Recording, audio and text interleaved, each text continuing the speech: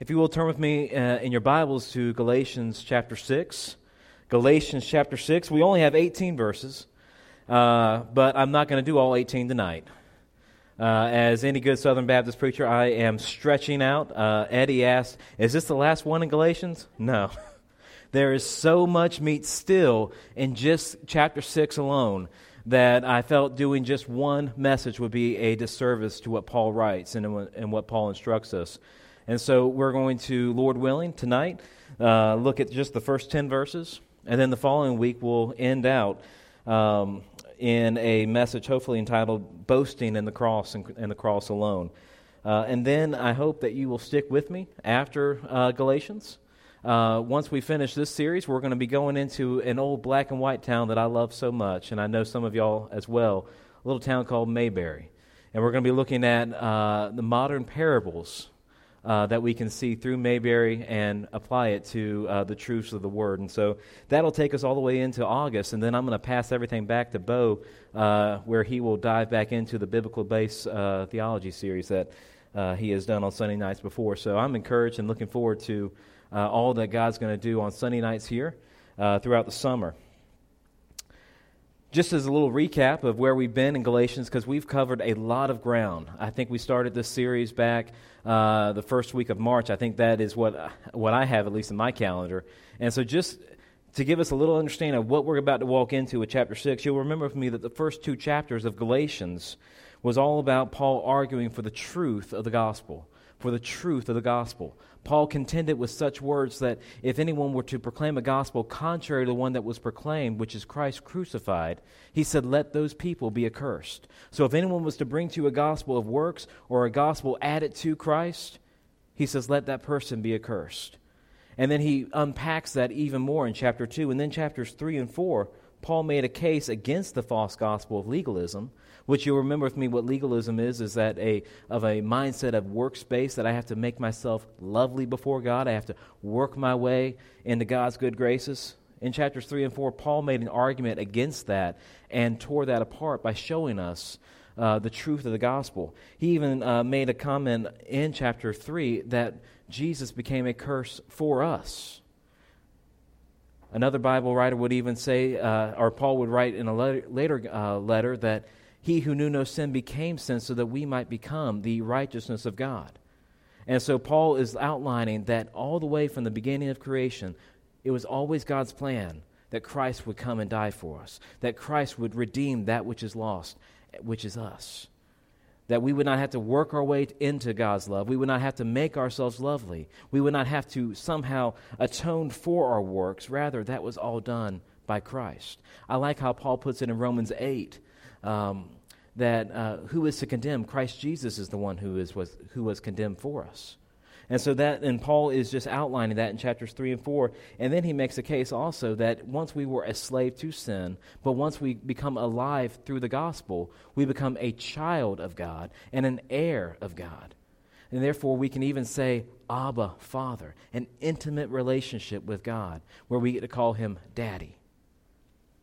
And that is just such a beautiful truth and a beautiful reality of the gospel. And then you'll remember with me, and we spent 2 weeks in chapter 5 where we looked at the freedom that we have in the gospel and the life in the Spirit. We looked at the decaying fruits of the Spirit, the flesh, and looked at what that looks like.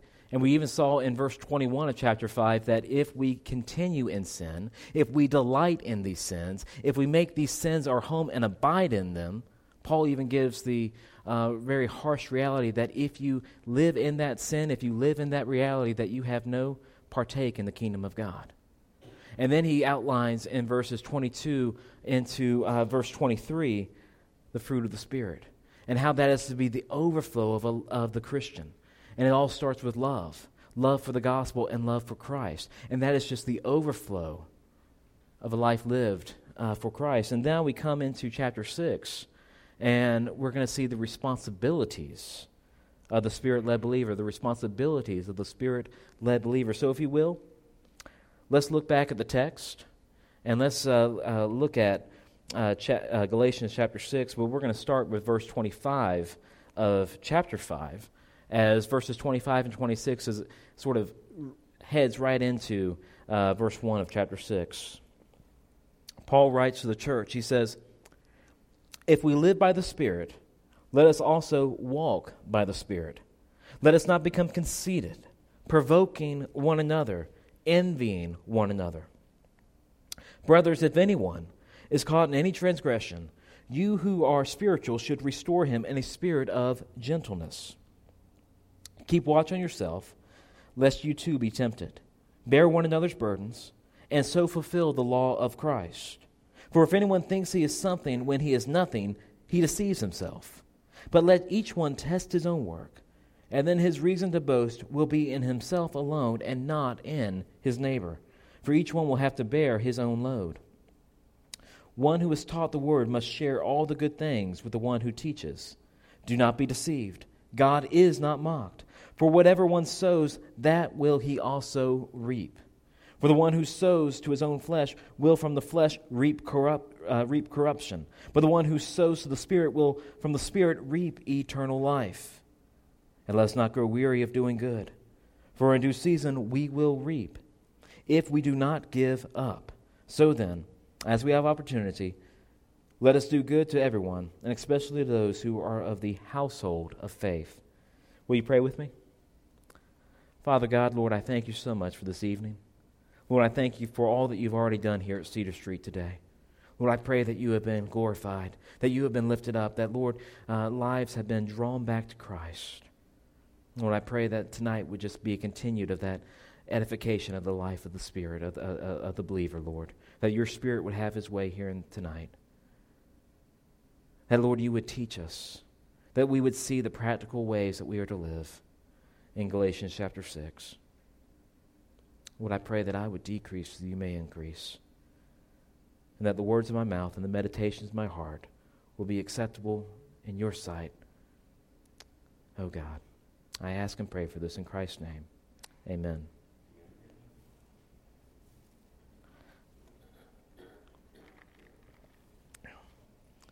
I don't know if it's just me, but oftentimes I think I make things harder than they have to be.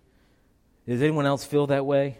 Can I get an amen so I don't feel like I'm alone up here? Like, it's ingrained in me. I don't know if it's in my DNA. You know, I've seen it in my father and my grandfather, and I've heard of my granddaddy Ben, my great-granddaddy, that we Chamberses tend to make things harder than they have to be. We tend to find the hardest way possible to make something that's easy happen. And we live in an age, thankfully, though, of life hacks. Have y'all heard of that term before, life hacks? Bo has. Life hacks is an idea now, I think, probably made really popular by TED Talks and whatnot, where we find ways to make life easier, basically. That's what it is. So one of the life hacks that I looked up this past week, which if I had known this at 12 years old, this would have made things so much more simpler. So my dad, when he was working for a company called CompuChem, he would go on trips to Canada and South Africa and Spain and whatnot, and I never got to go. But he gave me the privilege of getting his luggage off the carousel at RDU. But my dad had a black suitcase, and I don't know if y'all have ever suitcase shopped before, but they're all black, except for that one pink one. And so I would go to the carousel at Raleigh-Durham Airport, and I would be like, "Dad, I'm going to get your suitcase, because this is just a privilege." And so I would go, and I would find that black suitcase, and it was a sea of black suitcases.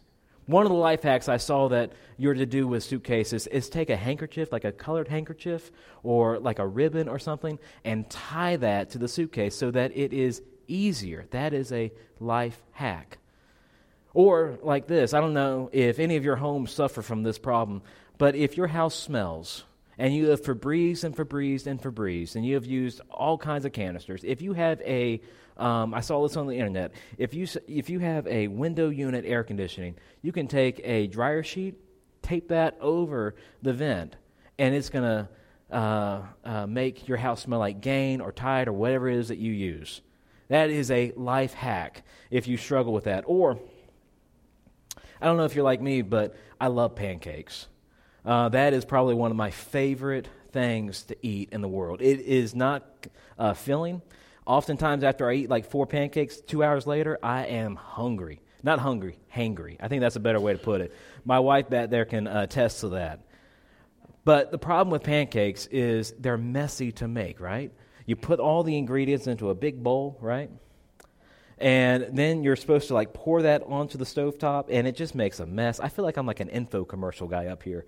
But really, it all makes a mess. What you can do is take a old ketchup bottle, make sure you wash it out first, and then take a funnel, and then take the pancake mix and put that in the ketchup bottle, and then you have a squeeze bottle to make nice, clean, non-messy pancakes. And then you make the pancakes, your kitchen's not a mess, everyone's happy. These are life hacks. These are supposed to make your life better. And I find Galatians 6 to be that for the believer. Galatians 6 is everything that Paul has been teaching and talking about from chapter 1 all the way to this point, and he's trying to make it easier for the believer. He is trying to give practical applications to what a life by the Spirit looks like. I don't know if y'all know this, but chapter 6 follows chapter 5. I had to go to college to learn that. And chapter 6 follows such a beautiful passage of what it looks like to be led by the Spirit, to have the fruit of the Spirit in your life. And so chapter 6 is again just an overflow of what it looks like to practically live in the Christian faith. And so we're going to look at several of those tonight. So if we will, look at me back at 6:1, Galatians 6:1. And we will see this idea of gentle restoration. This idea of gentle restoration. Look back at the text in verse 1 and notice that it starts with brothers. It starts with brothers. This is a family language that Paul is using. He says, brothers, if anyone is caught in any transgression, you who are spiritual should restore him in a spirit of gentleness. Keep watch on yourself, lest you too be tempted. You see, the context of restoration should be family. We should seek to restore those in the family of faith that are falling away from the faith. We should seek to restore those who are brothers and sisters in our church back to Christ. Paul says that that we should only show that kind of love to a church member. That we are to love a brother in such a way that we want to see them restored back to Christ. Now, notice here in the text that he doesn't say, if anyone's caught in transgression, you who are spiritual should lord it over them. You should make much of their sin and humiliate them. No.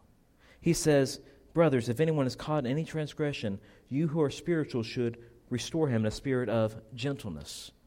Now, just a little quick bit of Q&A. True or false, is gentleness part of the fruit of the Spirit? I should hear like a resounding true right here. Okay. We'll work on the Q&A later. But if the fruit of the Spirit has an aspect of gentleness to it, then if we have truly received such grace from Christ, and we see a brother who has fallen away from Christ, shouldn't we want to extend the same grace that we have received to them? We should want to restore them in a spirit of gentleness, not in mockery, not in saying, ooh, look what you did something bad, whatever, trying to make them feel even worse than they already do probably. Rather, we restore them in gentleness. Let me bring this home for you as well. How did Christ restore you? Did Christ look at you in your sin? Look at in your struggles. Look at the skeletons in your closet that you want no one else to even know about. Did Christ look at that, broadcast that to the world? Or did he look at you in love and grace, just like he did to the woman caught in adultery in John 8, and said, neither do I condemn you? You see, the way that Christ has been to us, so should we be to others. We should seek to restore those who are lost in a spirit of gentleness, in a spirit of love and grace. And as my pastor likes to always tell me each week, in a spirit of grace and truth. That is what we should be as believers marked by. When we seek to restore that which is lost, we should seek to restore them in a spirit of gentleness. Also notice the warning that Paul has. He says in verse 1, he says, you who are spiritual should restore him a spirit of gentleness, and then keep watch on yourself, lest you too be tempted. Keep watch on yourself, and lest you too be tempted. You see, oftentimes when we try to help someone, and we get into the mud and the mire with them, don't you get dirty as well? Several years ago, a friend of mine, my best friend, I've mentioned him before, Ryan, there's a Bo knows this road. There's a road that leads from McDonald's to the seminary, back to the seminary. And there's a part there where there's like a nice ditch, a nice ravine. And it was raining one day, and someone was trying to get to class in a hurry, and they cut Ryan off the road. I mean, that's just crazy. A seminary student trying to make their class cut someone off the road, and Ryan, it was raining, falls into the ditch. And so his little red Civic car is stuck right in the ditch. And I, at the time, had a white Jeep instead of my green Jeep, and I'm driving by him, and I go, that's my best friend. Without even thinking it, people, here's what I did. I turned my Jeep around in a safe way, and I got right in the mud and the mire with him. Don't you know, at that point, it was 2 cars that needed to be towed out of that ditch. But I was so concerned for my friend that I put my Jeep in harm's way just to make sure that he was okay. Now, I know that's a little comical way of looking at it, but the same is true here.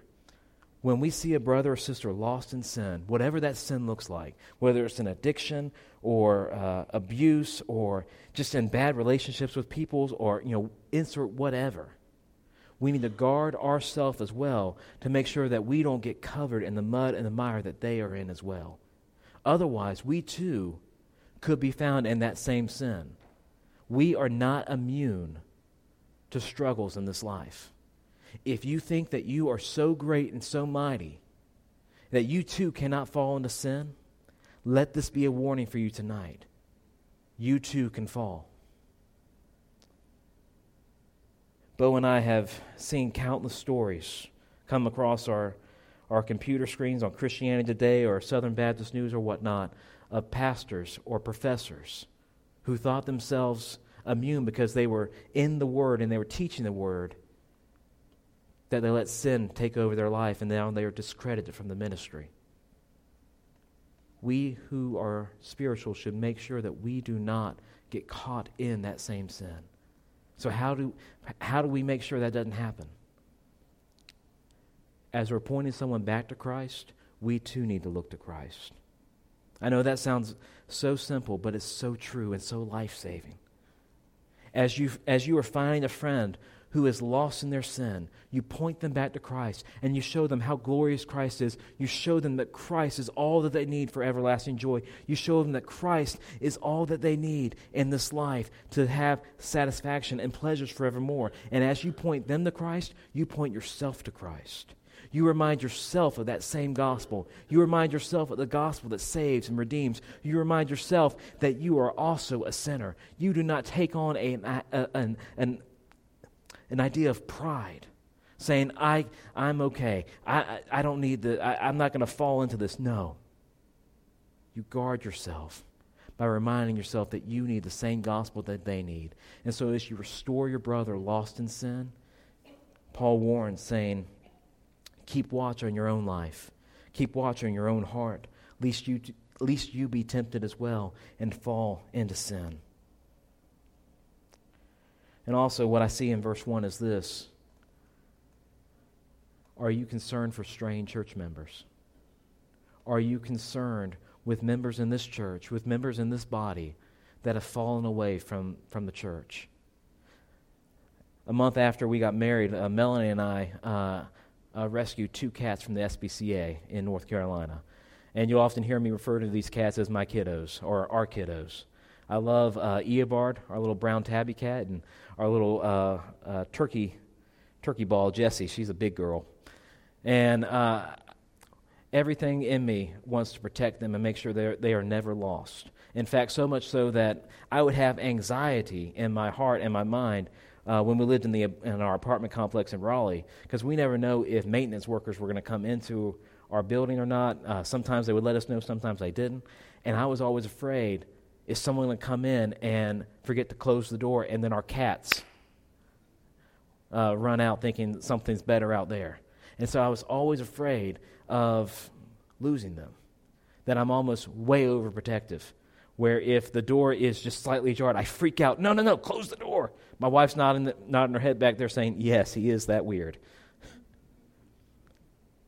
And yet, I wonder, do I worry so much about those two cats being lost again as I am a soul being lost as well? Are we so concerned about the perishable that we are forgetting to worry about the soul of a brother or sister lost in sin? Just a little warning and a little food for thought there. Also see with me that as Paul continues in this practical understanding, we're called to carry each other's burdens. We're called to humble burden bearing. Look with me in verses 2 through 5 here of Galatians 6. He says, bear one another's burdens, and so fulfill the law of Christ. For if anyone thinks he is something when he is nothing, he deceives himself. But let each one test his own work, and then his reason to boast will be in himself alone and not in his neighbor. For each will have to bear his own load. Not only are those who are living in sin that need our help, but also those who are walking with the Lord and just have everyday burdens. We are called to humbly burden bear with them. What Paul is saying here is this. He says, do not let your brother get crushed.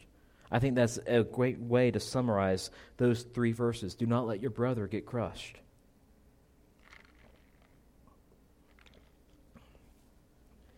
And we are to be alert. Be quick to act to ease his or her burden. I think the book of James shows this as a selfless act. I like how he puts it in his letter to the church. He says that if you see a brother or sister in need and say, be warm and be filled, and yet do nothing to help them, what good is that? What good is it to look at someone who is hungry or thirsty or naked and say, be warm and be filled, and yet do nothing? Let me put this in a more practical way. And this hits home as well. I'm stepping on my own toes here. What good is it if you say, hey, I'll be praying for you, and yet we never do anything to help a brother or sister with their burden? If we know of someone in need, Paul is saying this. He says that we are to help them. Don't let them be crushed by that weight, but rather come alongside them and ease their burden. Now, Paul is not saying here that we are not to go to Jesus first. I don't want you to think that Paul is sort of bypassing that. Rather, he is assuming you're already doing that. Remember who he's writing to. He's writing to believers. He's writing to the church. He's just adding to it, saying, if we see a brother or sister in need or in hurt or in want, are we just saying to them with words? Or are we showing it with action and come alongside them and helping them? And notice in verse 2, Paul assumes that burdens are a reality in a fallen world. Burdens are a reality in a fallen world. Paul assumes that burdens in the church in Galatia and in the 21st century church in Metter, that these things are going to happen. Life is going to hit hard. Life is not always going to be easy. Life is not always going to be rainbows and sunshines. There are going to be days of constant thunderstorms, which I feel like is a way of life right now in our little city. Each day it seems like there's always one thunderstorm, and I feel like that's life as well, is it not? That life can be going so easy, and then all of a sudden we hit a pothole of some sort or a storm happens. And Paul is assuming this reality that burdens are going to happen. And then also in verse 2 we see that we're not self-sufficient. We are not self-sufficient. I don't know if you know this, but none of us in this room are Superman. And that's a hard reality for me to take in because Superman's my favorite. And that's a struggle for me to realize that I am not self-sufficient, that I need help. We need help in this life. We are called to community. I like how an old belief of the church says that we are saved into the church. We are not saved into a silo. We are not saved into a Lone Ranger mentality. We are saved into a body of believers. And these body of believers, this is our family. And we are called to come alongside and help. Come alongside and ease the pain and the struggle that we see our brothers and sisters in. And also notice in verse 2 that by doing so, we fulfill the law of Christ. We fulfill the law of Christ. Let's look back at verse 2. It says, bear one another's burdens and so fulfill the law of Christ. I like how John Stott says in his commentary that the law of Christ is to love one another as he loves us. That was the new commandment which he gave. And so let me ask you a question. How has Christ loved us? By carrying our burdens. And not just so the physical burdens that we carry, but he carried our sin burden to the cross. He carried the weight of our sins to that cross. And so I've said this before, and I will say this to my grave. As Christ has been to me, so I shall be to others. As Christ has shown grace to me, so I shall extend that grace to others. If Christ carried my burdens, then I'm also to show that same love to others. I'm to be that conduit of his grace in this world. I'm to be the hands and feet of Christ. I think Christ said it best when he said that when you clothe and feed and give water to those in need, you've done it to me as well. As Christ has been to me, so I shall be to others. And I will help carry the burdens of others and so fulfill the law of Christ. And also notice that, again, Paul warns about pride here in verses 3 and 4. Pride hinders our ability to help those with burdens. Pride hinders that. Look with me back in verses 3 and 4. Paul says, for anyone who thinks he is something when he is nothing, he deceives himself. And let each one test his own work, and then his reason to boast will be in himself alone and not in his neighbor. Paul adds caution to burden bearing. For the person who thinks they are something, they really aren't. You all know people like that, where they think that they are the biggest and the baddest and the best. Well, really they aren't. It is all just a show. And Paul says that those kinds of people, that pride, God's going to oppose it. You see, we need to be humble when we come with burden bearing. Just like we are when we do gentle restoration to our brothers in verse 1, we need to come with a humble humility and saying, hey, I might not have it all together. I might even know how to get you out of this mess, but I can help shoulder the load. I can help you with this. Going back to the illustration I had when Ryan was in the ditch, I had no idea how to get him out of that ditch. All I knew was that my friend was in trouble. And in my love and care and not my pride, because I am not the guy you want with mechanic stuff, I said, I'm going to help you, brother. And so I stood in the rain with him. I don't know why we stood in the rain. I mean, we could have gotten in our cars. But we stood in the rain waiting for the tow truck to come. That is what that looks like practically in this life. Pride will hinder that. This verse also reminds me of a story about Muhammad Ali. Now, I'm not one for sports analogies. That's Bo's area in life. That's a good way to put it. But this story has something that I think you'll see why I know this story. You see, Muhammad Ali, allegedly, he was about to take off on a plane. And the stewardess came by and looked at him and said, hey, you need to buckle your seatbelt. And Ali looked at her and said, Superman don't need no seatbelt.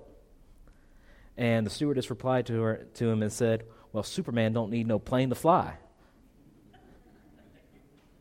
Don't be so arrogant in your life that you think you have it all together when you don't.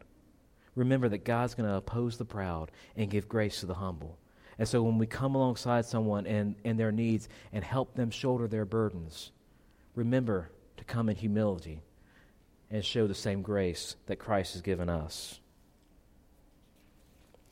And then also you'll see in verse 6, we're called to love the Word of God.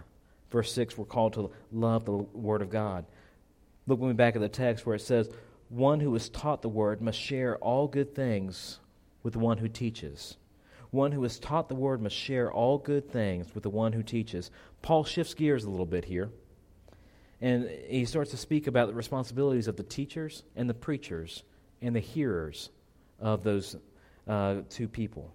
Pastors and teachers, there are some responsibilities for us. So if you're a Sunday school teacher, or if you aspire to be a Sunday school teacher, or a small group leader, or a pastor, these things apply to us here. Pastors and teachers are called to expound the Word of God, meaning to teach clearly and plainly the Word of God. The word that Paul uses for taught and teacher here in the Greek is katecheo, which means that we are to, which is where we get our word catechism from.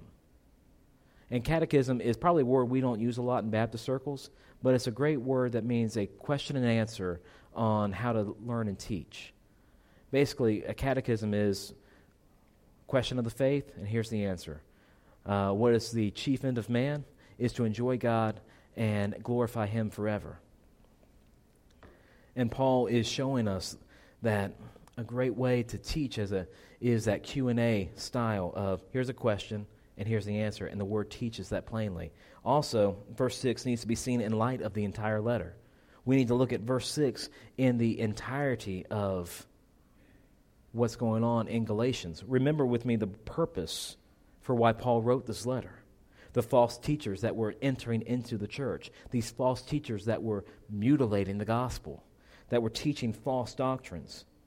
The false teachers had deviated from the truth of the gospel, and they were adding to it. And so Paul, knowing this, in his conclusion, he is still trying to get every shot he can to get people to see that these Judaizers that are coming in teaching this works-based mentality, that is false. And that the Galatians and us need to guard ourselves from it. And so he's bringing it full circle to the believers that if you truly know Christ and are led by the Spirit of Christ, then you will love the truth of God's Word. You will love the truth of God's Word. And then there's responsibilities of the receiver. They should learn from their teachers and pastors and be able to also teach others. One of the good signs of a good teacher is that the student can reteach what was taught. A good sign of a good teacher is that the student can reteach what is taught. A good example of this is, I love history. History is probably is the area in my life that if I wasn't going to become an artist and a graphic designer, if I wasn't going to become an investigative reporter, and if I wasn't going to become a preacher, then I probably would have become a history teacher of some sort. And that was taught at a very early age. I had some great teachers in 6th grade and in 12th grade and 10th grade, so many great professors and teachers in colleges.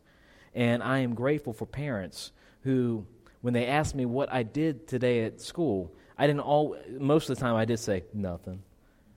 I'm sure you guys have heard that from your kids or grandkids. Nothing, I didn't do anything. But sometimes when something really caught my attention and my teacher taught it in such a way that just gravitated me to it, I would sit at the dinner table over a plate of spaghetti or turkey or something, and I would then teach my parents what I was taught. And they would often know what started World War I, or they knew what about War of 1812 or whatnot, but they wanted to hear if I knew what I was talking about. And then oftentimes I was able to teach them something that they didn't know. A sign of a good teacher is if a student can reteach the material. And a sign of a good preacher or teacher is, can the church member reteach that as well? Are we saying it in a way that is easily accessible to the church member? Or are we using high language and ivory tower mentalities? We need to put it in a way that people can understand it, relate to it, and then teach it, and then use it to minister to the gospel to others, to be evangelists in this community. So the good question is, are you listening to the Word of God being taught from the pulpit on Sunday night, on Wednesday night, on Sunday mornings? Are you listening, soaking it in such a way that you can teach it to someone else? Are you soaking it in so that you can share the good news of Christ with people in your life? Are you soaking it in so that when someone asks, what did you learn yesterday at church? Or what did you do yesterday at church? Or did you go to church? You can say, yes. We talked about Psalm 42 on Sunday morning and go into that. And we looked at Galatians 6 that evening and be able to share the good news of Christ. Or are you soaking it in such a way that you can be an extension of that grace towards others? And then also look with me here in verses 7 through 8, that we are called to strive for personal holiness. We are called to strive for personal holiness. And the text says, "Do not be deceived. God is not mocked. For whatever one sows, that will he also reap. For the one who sows to his own flesh will from the flesh reap corruption. But the one who sows to the Spirit will from the Spirit reap eternal life." Paul, in one sentence, calls us to personal holiness. John MacArthur says it like this, that the Christian has only two fields in which he can sow, that of his own flesh and that of the Spirit. We reap what we sow. And Paul calls the church to holiness by saying that we are to sow to the Spirit so that we may be found faithful to receive the crown of life. And as we saw in the previous week when we looked at Galatians 5, we saw that what happens when the decaying fruits are evident in our life, when we delight in the sins, we saw what happens to a life lived in the flesh. They reap what they sow. But rather, you also saw what happens when you allow the fruit of the Spirit to be the overflow of your life. You reap what you sow. You reap, if you want holiness, are you sowing the gospel in your life? What I mean when I say that is this. Oftentimes, when I've talked to church members in the past and listened to podcasts and listened to preachers talk, many people want to have holiness in their life. Many people want to be more like Christ. Many people want to put to death sin, and they want to end it. They want to stop going after it. They're tired of constantly failing. And then the answer that I often hear is, well, brother, sister, are you striving for holiness in your life? Are you reminding yourself of your need for the gospel? Are you sowing the gospel in your life? Are you reminding yourself of Christ? Are you reminding yourself of Christ crucified? Are you putting guards in place to make sure that you don't go into those areas of sin? Or are you just saying, hey, I want holiness, but really I'm not doing anything to make it happen in my life? You reap what you sow. And if you want holiness in your life, church, if you want your life characterized by a life lived for Christ and a life lived in holiness, then you need to ask the Lord to sow the gospel in your life, to recall to mind the very nature of what Christ did for you, that Jesus lived the life that you couldn't live, and He died the death that was meant for you, that He took your place on the cross. And then you let that moment just sort of sit in you and remind yourself of the great grace that has been given to you. And then say, you know what? Because of what He did for me on the cross, I am not going to go after that sin. Because I see how great my Savior is, and I see how much I need Him, and I see what His blood has done for me. I am not going to make a mockery of Him. And so I'm not going to go after that sin. That's what I've been sharing with you guys for the past few weeks, of this idea of the explosive power of the new affection. That for personal holiness to happen in our life, we need to expel the power of sin. We need to expel it. But it's not just that I say no to sin. I say yes to Christ. And I see Christ as a greater affection than a momentary pleasure in this world. I said it like this, I think last time we met, that would you rather have a mud pie with sprinkles on it and, I don't know, chocolate syrup, or would you rather have a nice smoked ribeye with a twice-baked potato, grilled asparagus, cheesecake? Would you rather have a lovely meal, or would you rather have fleeting pleasures of a mud pie? This is your life on sin, and this is your life on Christ. Do we want Christ, or do we want sin? Because if you want holiness in your life, then you need to strive after it. You need to run the race with endurance so that you may attain Christ.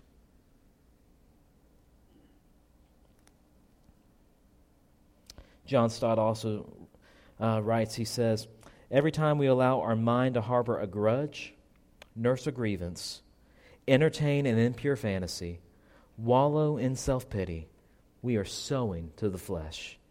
Every time we linger in bad company, whose insidious influence we know we cannot resist, every time we lie in bed when we ought to be up praying, every time we read pornographic literature, every time we take a risk that strains our self-control, we are sowing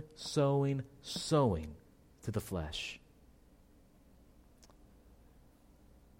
And I think if we're honest with ourselves, we sow to our sin nature and then wonder why we do not reap holiness. Church, I want us to be marked as a church that is striving for holiness in our lives.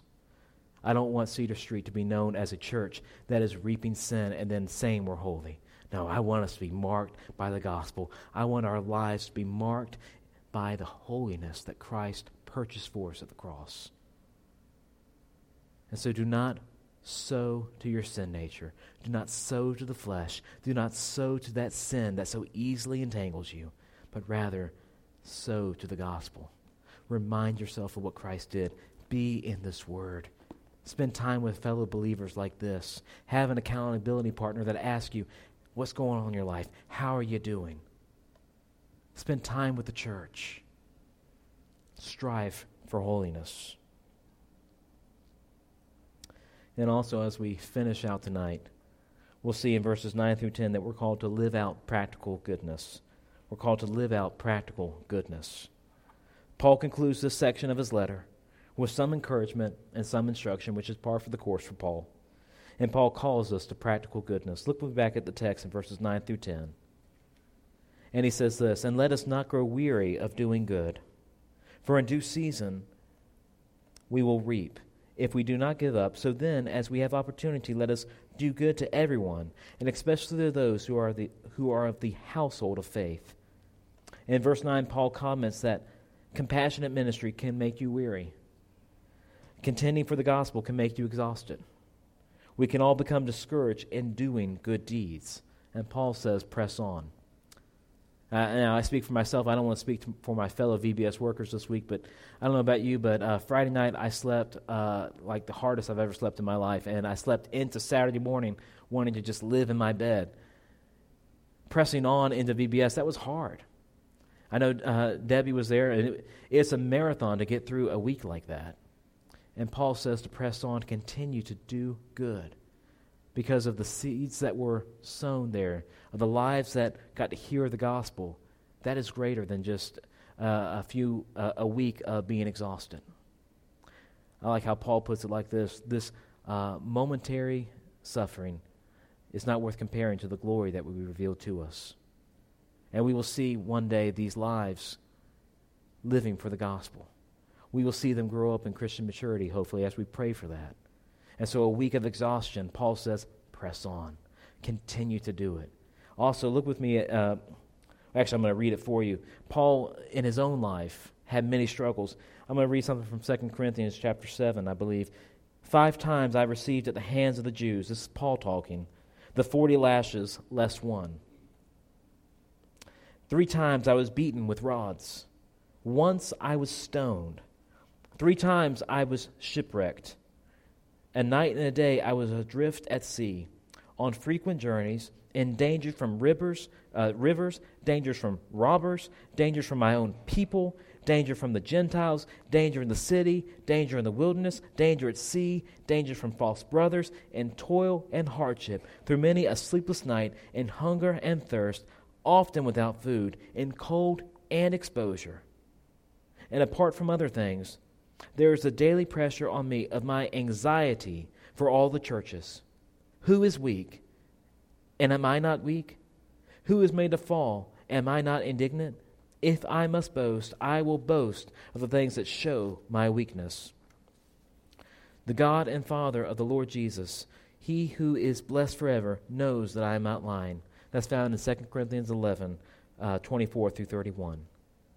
What would make a man continue to endure hardship after hardship like that? What would make a man endure constant beatings for the sake of the gospel? What would make a man want to get back on a boat after being shipwrecked? The gospel.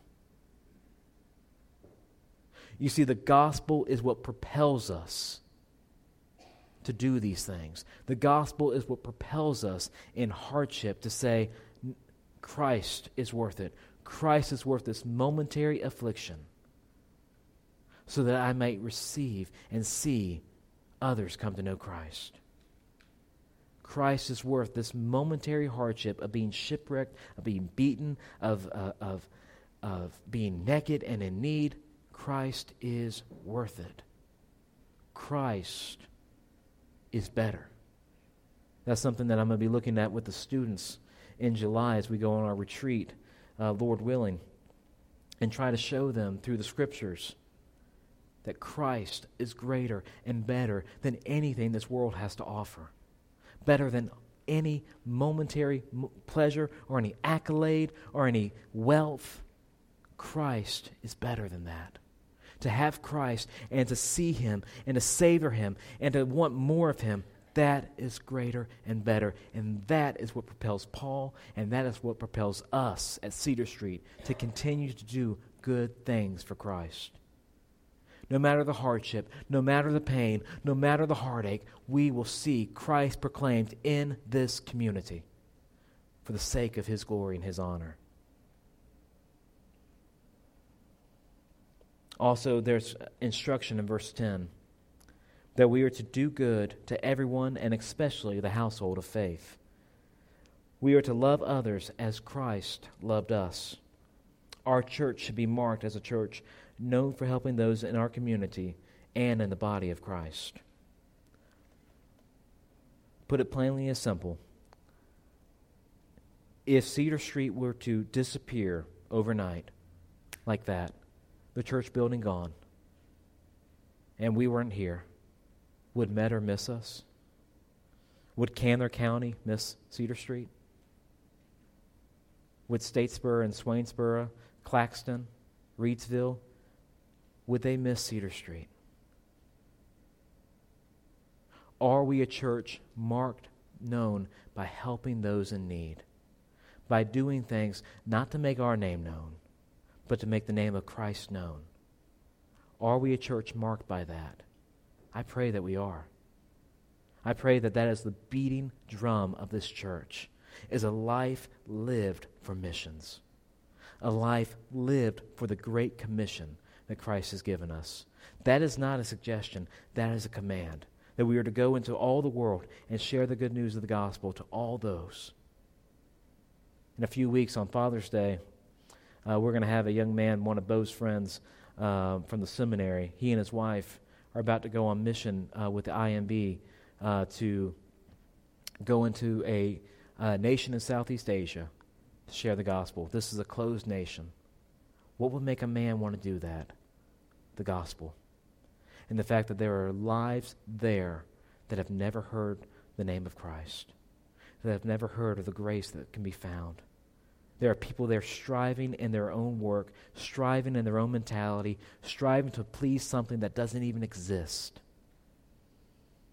And that's what will propel a man and his wife to go into a closed nation and share the gospel. They want to do good, practically. Not to make their name known, but to make Christ known to all the world.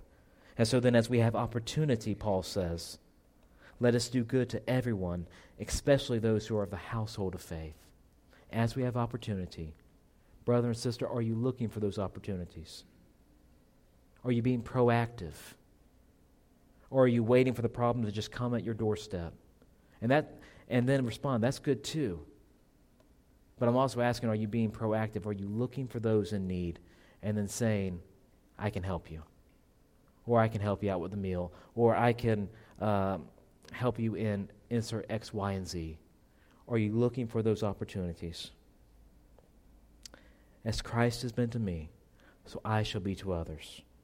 Let us at Cedar Street be a Spirit-led people marked by gentle restoration, humble burden-bearing, loving the Word of God, striving in personal holiness, and then living out practical goodness in this life. And all of that does not come by your own strength. All of that doesn't come by you willing yourself to have all that. All of that comes by living in faith to Christ, of saying, I can't do this. Lord, help me.